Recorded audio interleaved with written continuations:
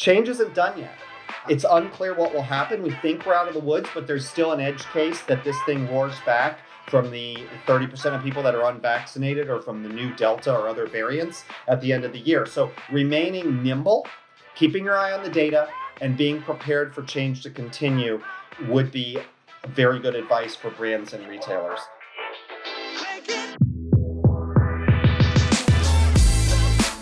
You're listening to Retail Remix, your inside access to candid conversations with the people shaping retail's future. Here's your host, Alicia Esposito. Over the course of the pandemic, you may have seen some data from Shopkick. Over the past 18 months, the company has been keeping a close watch on the consumer, listening and reporting on their new needs, their new behaviors, and even their new fears and concerns. And while data is constantly evolving and changing based on context, time, and other factors, there are some ever-present points that should guide retailer strategies moving forward. Jason Gillespie is the EVP and Head of Analytics and Data Science at Shopkick, and he has been playing a crucial role in collecting all this data and bringing their stories to life. So today, we sit down and chat about what's changed, what's stayed the same, and what retailers need to know as they shape their back-to-school and holiday strategies. My one key takeaway, the store isn't going anywhere. Listen in and get all the details. Jason, thanks so much for being on the show. It's great to have you. Well, it's great to be here. Thanks for having me.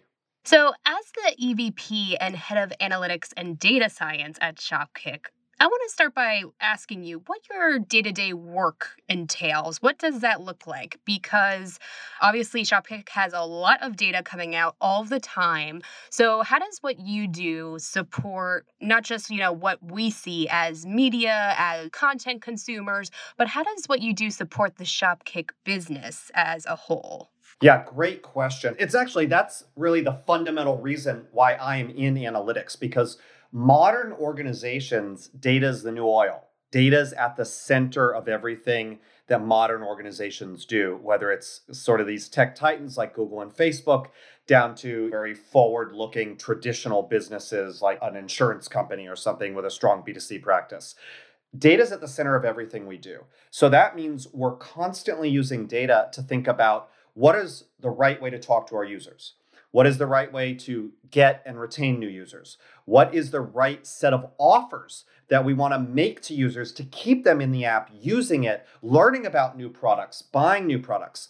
And then on the client side, how do we figure out the very best way for a given client to use Shopkick? There's a lot of things we can do. We can educate you about a product. We can drive engagements. We can drive sales. So it's a very full funnel approach, and that makes data very interesting because it's not just sales data. It's not just content data. It's really data across that entire shopping funnel and shopping experience. And that's sort of how my role fits in as a center point that interacts across the entire constellation of what we do at Shopkick. I love that. Yeah, data is definitely at the center of everything, it seems. And I love your response because it's very much connected to, as I was researching for our conversation, what you shared on your LinkedIn profile. You noted that you're comfortable creating and activating the right story by using and working with all types of data and systems. So kind of encapsulates your answer just then. But I do want to dig a little bit deeper into the data and the systems that are kind of at your disposal to craft these stories and to look for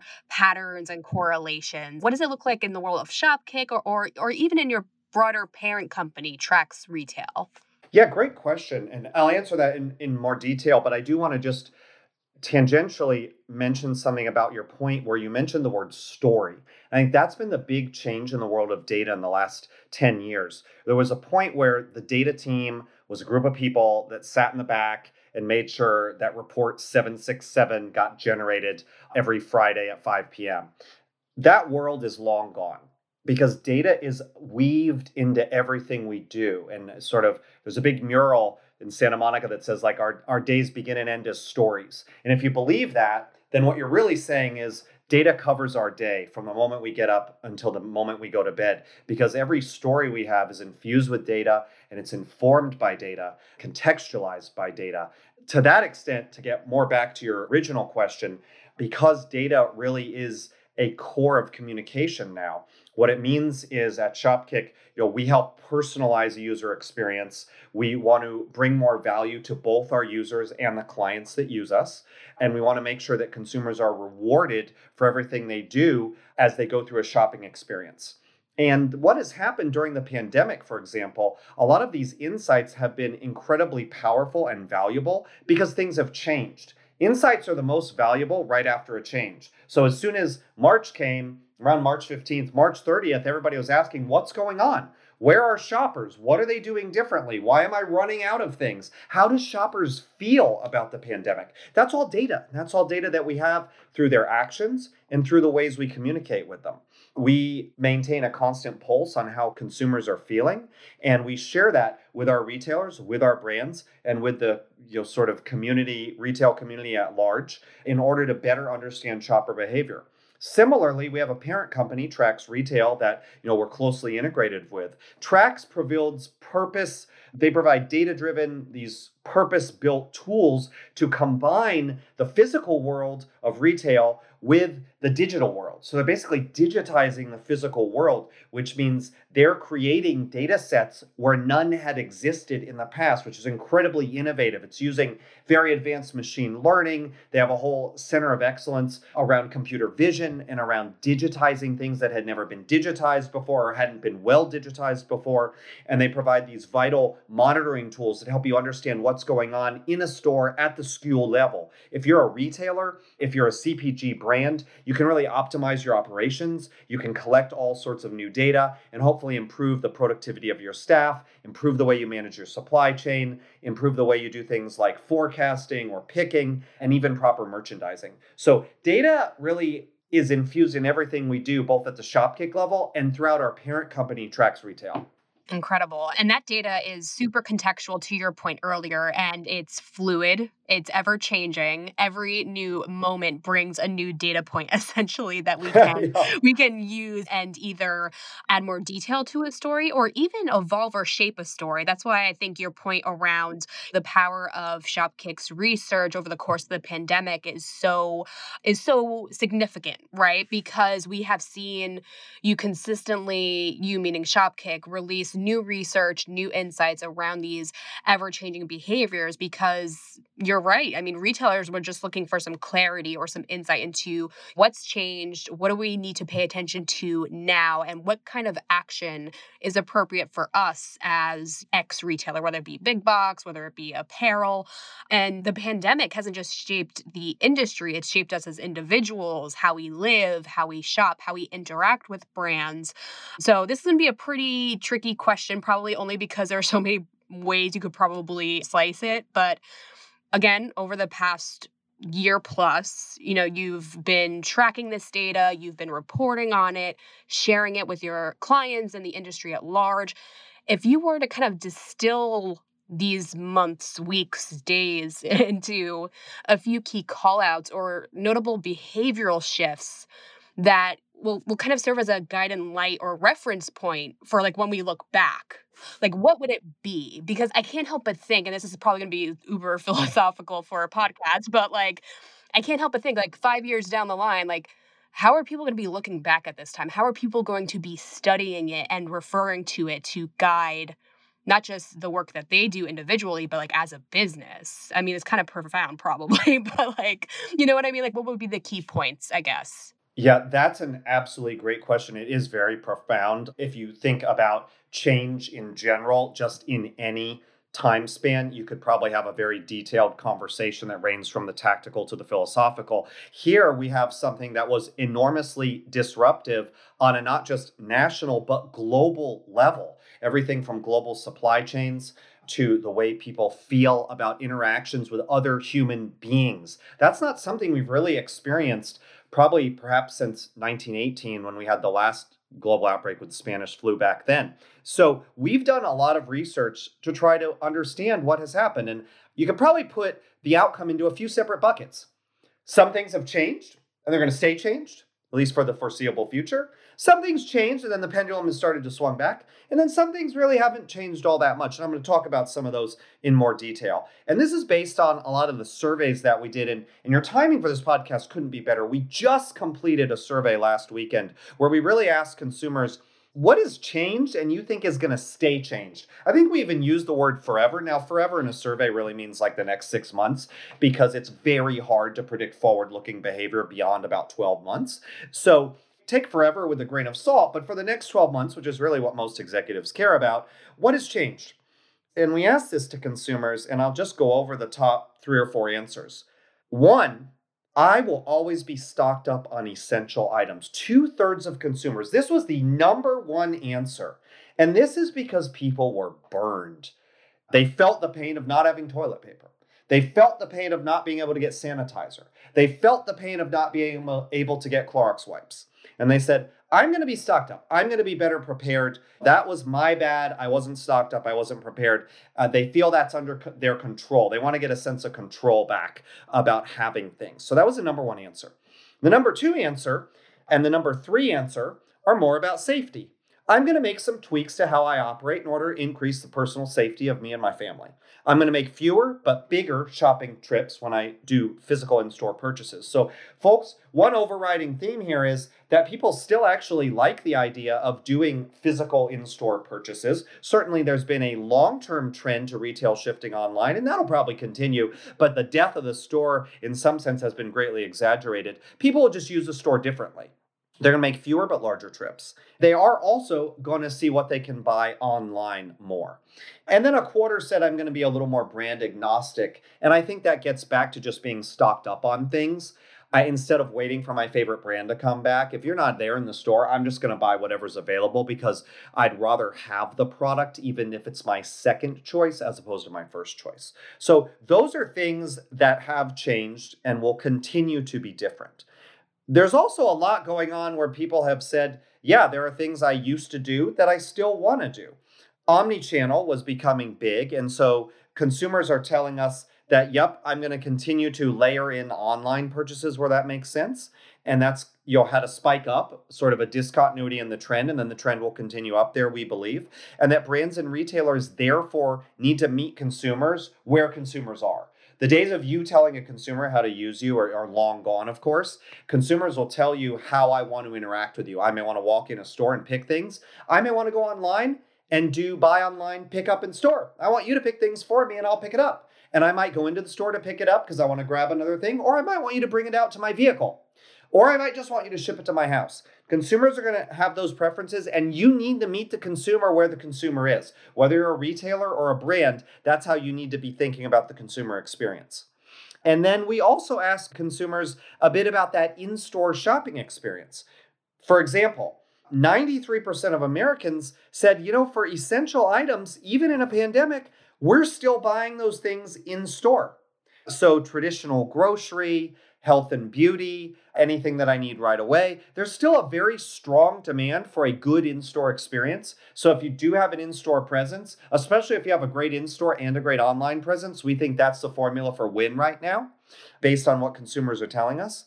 Also, a lot of consumers said that they're going to do a majority of their essential shopping in store. That's 86%. And 73% said even for non-essential shopping, they want to do that back in stores. They feel a lot better about the safety of in-store shopping. A huge fraction of Americans, I don't think we meet Biden's 70% goal by July 4th, but we're getting close to it. And we've already exceeded it in key states like California, some of the New England, the West Coast. More progressive areas have higher vaccination rates, and that's leading to consumers being more comfortable with being back in stores, which is a great thing for retailers for whom that's an option. The other thing I mentioned earlier was about brand loyalty, and the pandemic really disrupted brand loyalty because brand took a second position to availability and logistical issues. At one point, at the start of the pandemic, when there was panic buying for things that were out of stock. And for essential items, we found that 85% of Americans said brand didn't matter nearly as much as it had. Over the past year, consumers have tried out a lot of new brands and products, and some of those changes in purchasing behavior and reduction in brand loyalty, we think will actually continue to go forward. And that's going to inform strategies for both brands and retailers. And then finally, there's a shift that had been going on before the pandemic, but is probably accelerated during the pandemic too. When brand does matter, consumers want to support brands and retailers that stand for something, and they want that something to align with their personal beliefs. And this tends to be stronger the younger you get also. Consumers find that things like brands that align with their values on topics like racial injustice or LGBTQ rights or global warming, environmental issues, sustainability, labor treatment, transparency, sort of the list goes on and on. They're voting with their dollars is what they're doing.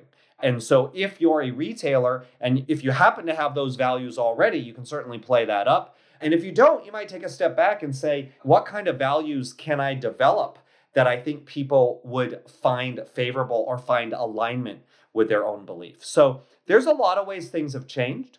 There's some changes that have occurred that are maybe unwinding in terms of people maybe not having been in stores as much. We think that's unwinding some and people are coming back. They want to come back. And then there's some things that are very different and are going to remain different going forward. Yeah, definitely a lot to unpack there, but I do want to double click into the area of the specific channels being used, the role of the store specifically, because to your point, we're recording this conversation at the tail end of June. We are seeing mask guidelines change, vaccination rates slowly improve. Granted, variables are different depending on the state.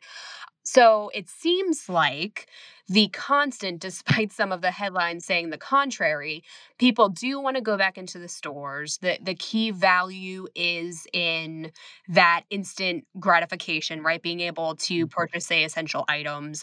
And even though online played a more critical role for obvious reasons during the pandemic, that store experience still is going to be central. Is that kind of like the appropriate way to distill things? Or like, how could you kind of encapsulate like the key shopping behavior necessities or shifts that are present right now? Right. And yeah, like you said, there's headlines and then there's what's really going on. And you can observe it with your own two eyes. I mean, I went into the Home Depot the other day and the place was mobbed. Now, there's a lot over the last 12 months where people have been making home improvements. They're staying where they are. Housing prices are probably a bubble too high to move. So what's happening is people are flooding into home improvement retailers and saying, I'm going to take advantage of what I have. I'm going to make this better instead of worrying about moving somewhere else. You go into a Trader Joe's, the place is mobbed. People are going in there. They like the value. They're still wearing masks. A lot of places. California has ended its mask mandate where I am, but a lot of people are just in the habit of wearing a mask.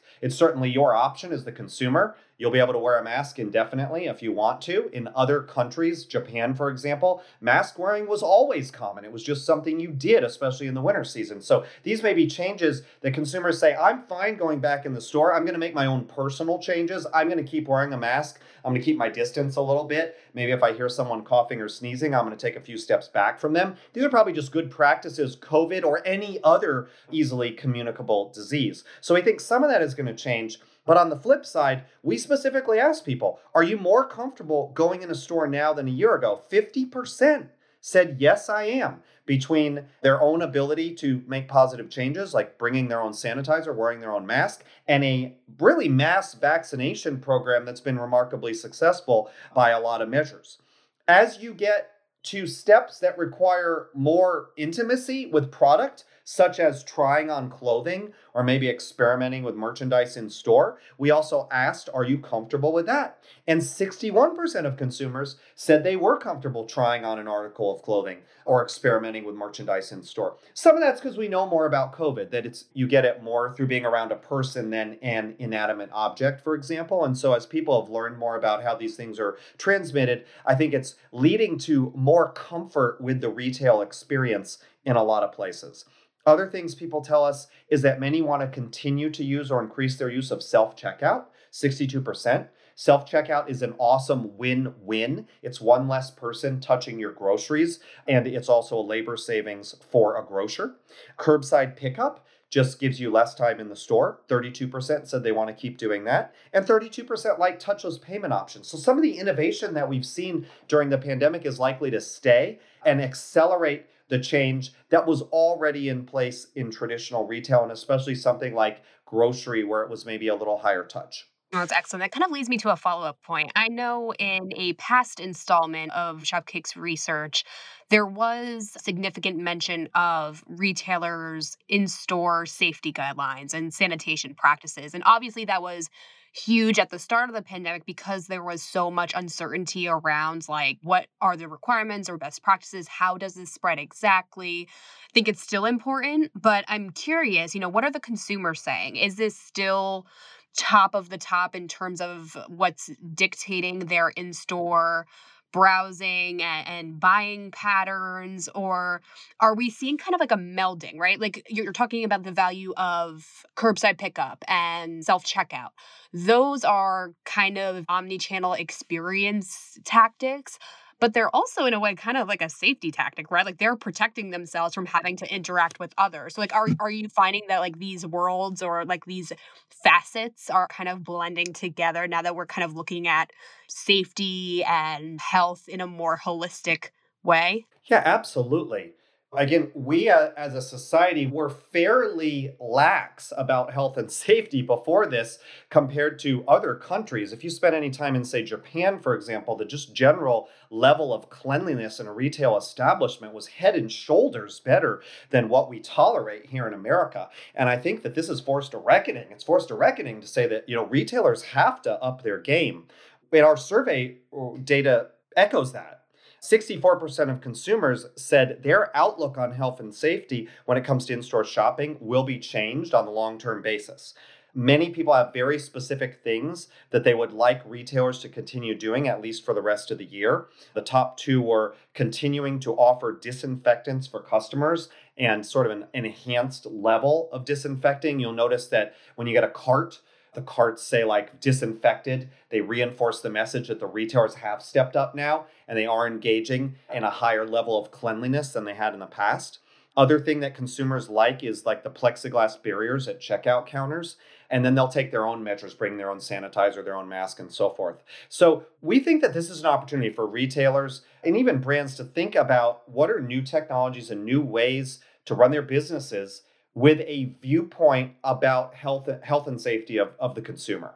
No, that's great. So I do want to ask, are there any variants at the demographic level in terms of what consumers want or what they expect for the in-store experience? Or are there any variables that are impacting like what they shop for in stores? I guess I'm trying to understand if there are any demographic nuances that would be helpful for our retail listeners right now. Yeah, I think it does vary quite a bit. And it's funny because the younger respondents to our survey, in specific Gen Zers and millennials, and millennials now, they're getting old, right? They've got people in their 40s that are millennials. They're actually more comfortable. 75% of Gen Z, 54% of millennials said they're more comfortable in the indoor settings, especially after receiving a vaccination, while those numbers were less than 50% for the older cohorts, the Gen Xers and the baby boomers. Now, the Gen Xers aren't at unusually high risk from COVID, but baby boomers and older, the silent generation, are where most of the deaths are actually occurring from COVID. So it is understandable that they would be a little more hesitant and perhaps less enthusiastic. But the younger you are, the more you're thinking, I want things to go back to normal. I'm happy to have things go back to normal. And I feel comfortable with things going back to normal. And given that that's what drives a lot of spending, I think that's a good sign for retailers. We also asked, just coincidentally, how confident are you in the vaccine in general? The results are a little different there. It's much more consistent. Groups are equally confident that this thing actually works, which is a good sign. But the translation of that confidence into actual retail behavior is occurring more quickly on the younger demographics. So with that, I mean, obviously our goal is to provide a baseline to help retailers take this data and do something with it. So, I mean, just based on your research, what you're hearing from consumers, are there any possibly emerging challenges that retailers may need to prepare for, as things continue to pick back up, as we're getting into like holiday and back to school season? I mean, are there any new behaviors or any, I guess, words from the consumer's voice that could pose some risks or challenges for them moving forward that they need to address sooner rather than later? Yeah. So, for example, supply chain, right? This hit everyone out of the blue, and we're still seeing it. Sometimes you place an online order for a table and it says it'll be there in 4 months. That's an online example, but you see the same thing in physical retail where better understanding your supply chain, where everything comes from, where the bottlenecks might be. Even automakers have gotten a little burned by chip shortages. They didn't think of themselves as being really chip dependent, but they really are in a new modern automobile. Product availability has had a lot of implications for the success of brands this year. If your product's not available, a consumer can't buy it. And therefore, they've had to shift gears, and maybe you lost some brand loyalty because of that. Out of stock products is cited by our users as the most stressful experience. We are trained to think, go to store, want X, buy X. We're almost spoiled as a society. That's an amazing thing that many, many hands behind the scenes work to make that possible. And we've seen how hard that is now, and everything from sometimes it's hard to even get a ship. Can't get a ship. Some retailers, rumor has it, they're buying ships just to get stuff shipped from Asia to here. So there's a lot that goes on to get that product on the shelf. And that stresses consumers out when the product is not there. And some weren't prepared for that surge in demand. And you may start to see that surge again in stores as consumers start feeling better about everything and maybe spending a little more. No, that's very interesting. So, obviously, we're recording this in the summertime. Before you know it, we're going to be starting to pick up conversations around back to school. Before you know it, it's the holiday season. It's really a whirlwind as we get into the Q4 period. So, taking into account the fact that younger consumers are not just confident in the efficacy of the vaccine, but also comfortable, eager, excited to go back into store. How does this translate into future strategy for retailers? Like, are you expecting traffic to continue to pick up steam as we get into Q4? And what role do you anticipate the store to play during this time? Because you talked a lot about the role of the store for essential items, but obviously back to school, holiday, we get into other categories there. So, what do you think retailers need to be preparing for? Yeah, I think that's true. I think you're going to see a lot of the retail experience mirror the physical experience that people are having. So last year, a lot of folks weren't back to school at this time. A lot of folks didn't go visit friends and family for holidays. So things were done more virtually, things were done apart. Now we're going to be together. Most of us with kids, they're back in school. They're back in K through 12. They're back in preschool. I think the retail experience is going to mirror that, right? My kids are going back to school. I'm comfortable with sort of physical experiences. I'm going to be back in a store buying things for them. Same with the holidays, right? It's going to be that holiday where we actually do get to go see grandma and grandpa again. And we're going to bring them gifts and we're going to go to the store. And I think that that's just going to carry through to everything we do. When you look at the survey data, it says that 92% of our users do plan to cross off lists, whether it's back to school or holiday lists in physical retailers. And that was 66% a year ago. So there's been a huge rebound there. And I think that consumers, they're really hungry for that sense of normalcy. They want to get back to what they're used to, whether that's their kids in school, whether that's going into a store. That's what I think you're going to see. And I think retailers should be prepared for this influx that is hopefully and presumably going to come their way. No, that's excellent. And is there anything in the way of digital's influence that we need to talk about that hasn't been discussed thus far? I mean, obviously we've talked about the role of omnichannel, which, everyone's paying very close attention to. But I think there's something to be said for the people that were relying more on digital over the past year that maybe said, hey, I'm getting everything I need through digital. I'm going to limit the store visits as much as possible, which I think you referred to earlier. But is there anything about like the digital influence or digital's role in general that retailers need to consider or integrate into their planning, especially as we get into those crucial selling periods? Yeah, absolutely. I think there was a day, maybe even a year and a half ago, where some retailers hung on to this like extremely old school and completely fallacious notion that I have a website and I've got stores and never the twain shall meet. And they'd have different people running them and, different philosophies and this and that. And, nothing could be farther from the truth because it's a channel centric approach instead of a user centric approach, right? Your focus should always be on the customer. The customer sees you as a retailer. They don't see you as a website retailer over here and a physical store retailer over here. They see you as, I'm going to get stuff from retailer X. And so the more that retailer X thinks about having all those different channels and having a unified, completely seamless experience and meeting the consumer where the consumer wants to be. Consumers are going to want to be fully digital. They're going to want to be fully in store. They're going to want to be buy online, pick up in store. They're going to want to use you differently. Different people want to use you differently. The same person's going to want to use you differently over time. So having a consumer first mindset, not a channel first mindset, is probably going to be a big differentiator between those who succeed and those who fail. The merging of the physical and the digital. That's what it's all about. Make a seamless experience, fully understand your user, meet them where they want to be. That would be my advice. Wow, that is a fantastic rallying cry, Jason.